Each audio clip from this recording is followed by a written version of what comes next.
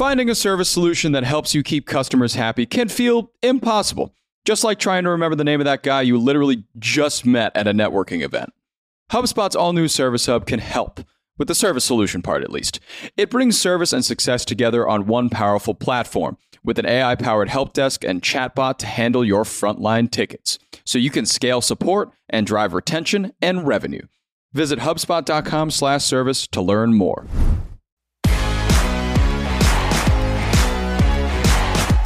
Howdy, folks. It is Monday, September 19th. I'm Jacob Cohen, here with Rob Litterst, and this is The Hustle Daily Show.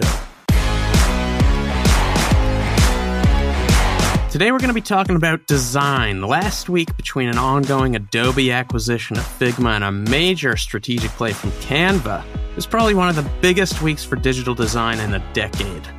What happened, what it means, and what the future holds, we will discuss very soon. But before we get into all that, let's take a quick look at what else is going on in the world of business and tech.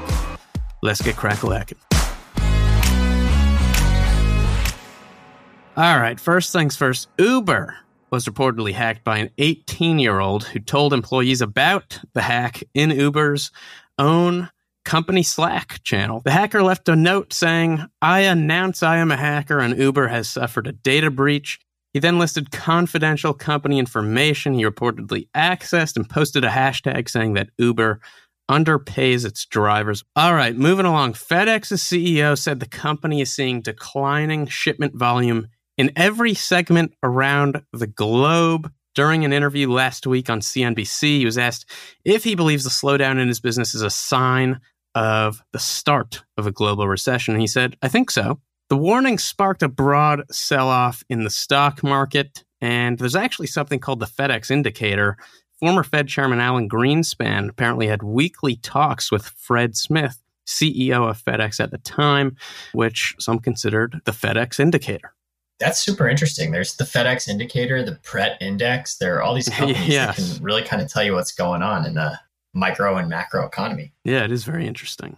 Also, the White House released its first framework for developing digital assets responsibly in an effort to protect consumers. This comes as Terra founder Do Kwon said he's not on the run in response to reports that he left Singapore while facing arrest in South Korea after stablecoins he developed lost some $60 billion in value overnight.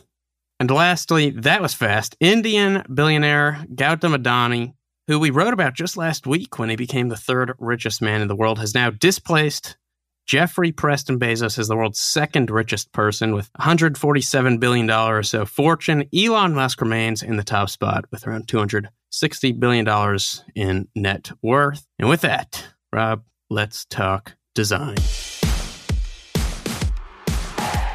I guess to start, in the world of design, Adobe has basically been at the top of the throne for decades. Oh yeah, top of the food chain. So if you work in a creative field, there's probably a good chance that you've used one of Adobe's products. I think Photoshop is probably the most ubiquitous. It's one that most people know. It's a verb. Yeah. Oh, totally. But I mean, besides Photoshop, there's Illustrator, InDesign. They have literally 50 other apps in their Creative Cloud, which is like the kind of overarching tentpole of Adobe's product suite. Mm-hmm. But despite this dominance, many analysts have pegged Figma, which is a design startup that was founded in 2012, as a serious challenger and a real threat to Adobe. So the punchline here, to kind of tie this together, is Adobe agrees. Last week, they spent $20 billion to acquire Figma, or announced that they're going to spend $20 billion to acquire Figma, which is just sending ripples through the design world. Yeah, so for those who may not work in this space, what is Figma? That's a great question. So I think the best place to start with Figma is their founder, Dylan Field. So Dylan Field was a student at Brown.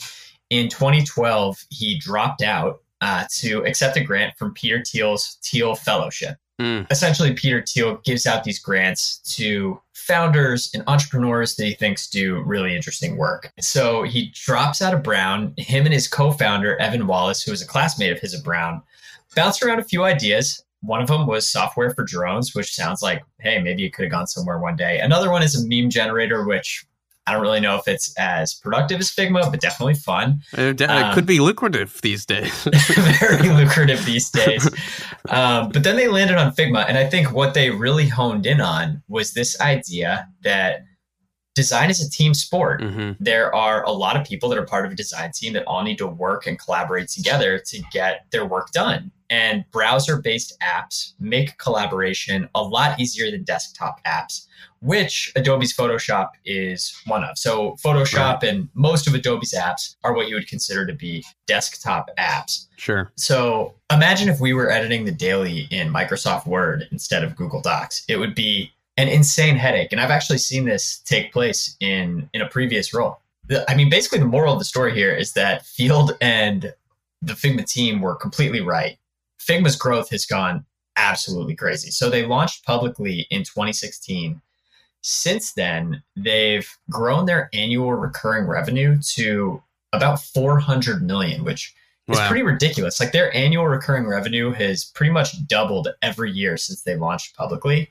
And it was starting to get big enough that clearly they hit Adobe's radar. Clearly Adobe is realizing like this is a gap. It's not even like a new product. It's like a new way to work that we are not optimized for. And we are going to have some trouble figuring this thing out. Yeah. And Adobe, like many big companies that dominate their industry, has a history of acquisitions, right? This isn't like their first acquisition ever kind of thing. Oh, totally. Yeah. So they have made a lot of acquisitions. This will be, when it goes through, Figma will be their third acquisition since 2020 that was worth over $1 billion. Oh, wow. So they acquired a company called Workfront for $1.5 billion in 2020. They acquired a company called Frame.io in 2021 for $1.3 billion. So they're totally kind of like buying their way towards this kind of productivity-based design ideal that they're heading for. And what's really interesting, the Figma acquisition blows those completely out of the water. Is that like $20 billion is a lot of money. And if you look at the analysis on this, it's kind of like there are two camps. Like the Wall Street side is looking at this as just this ridiculous overspend. And I think they're really kind of looking at just like the hard numbers, and they're not necessarily looking at like the impact that Figma is having on the way that designers work.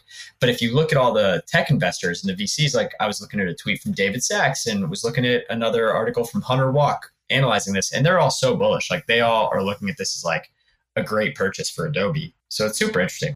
Right. Are there any critiques here and how this will play out? So I think what people are really worried about in general is just that this consolidation under Adobe's Creative Cloud will just lead to less innovation in the design space in general. They just kind of believe that, if everything is just going towards the goals of Adobe, then nobody can like work on anything different or anything interesting. Sure.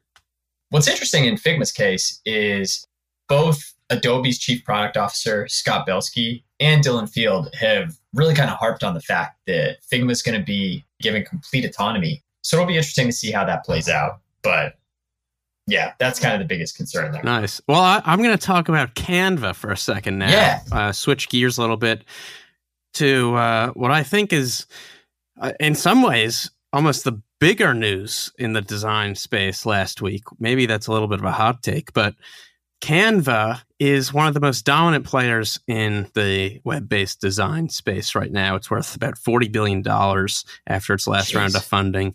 It's the fifth most valuable private startup in the world behind ByteDance, which owns TikTok, Stripe, SpaceX, and Klarna. Wow. It's run by a husband-wife duo, which is kind of neat, from Australia.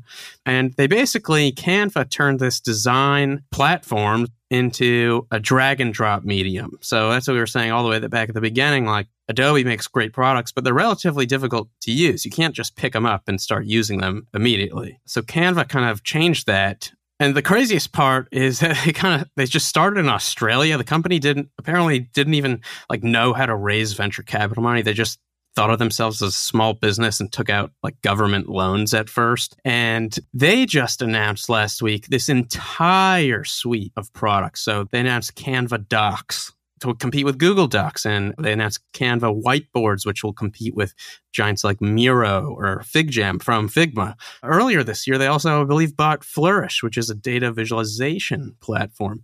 And so they've entered near direct competition now with a whole array of new markets and players, some very big like Google and some very small. But it's a humongously strategic move because they're going to offer all these services now under the Canva banner in-house on the Canva platform with their super friendly user experience, which I think will do really well for them. Yeah, that was a huge announcement by them. I think it just kind of like formalized their ambitions. And yeah, to your point, I mean, the Canva team has been growing like crazy. Canva could eventually have their own kind of a creative cloud, right? Like they could ultimately have their own full-blown suite. I think the next big battle we're going to see in the design space is Adobe versus Canva. And bada bing, bada boom, that's going to do it for us today, folks. Thanks for tuning in to the Hustle Daily Show. We're a proud part of the HubSpot Podcast Network. Our editor today is Ezra Trupiano. Our executive producer is Darren Clark. I'm Jacob Cohen here with Rob Litters. We've got a lot more tech and business coverage in our newsletter. If you're not subscribed, what the heck are you doing? Go get yourself signed up at thehustle.co. Have a marvelous Monday, and we'll see you tomorrow.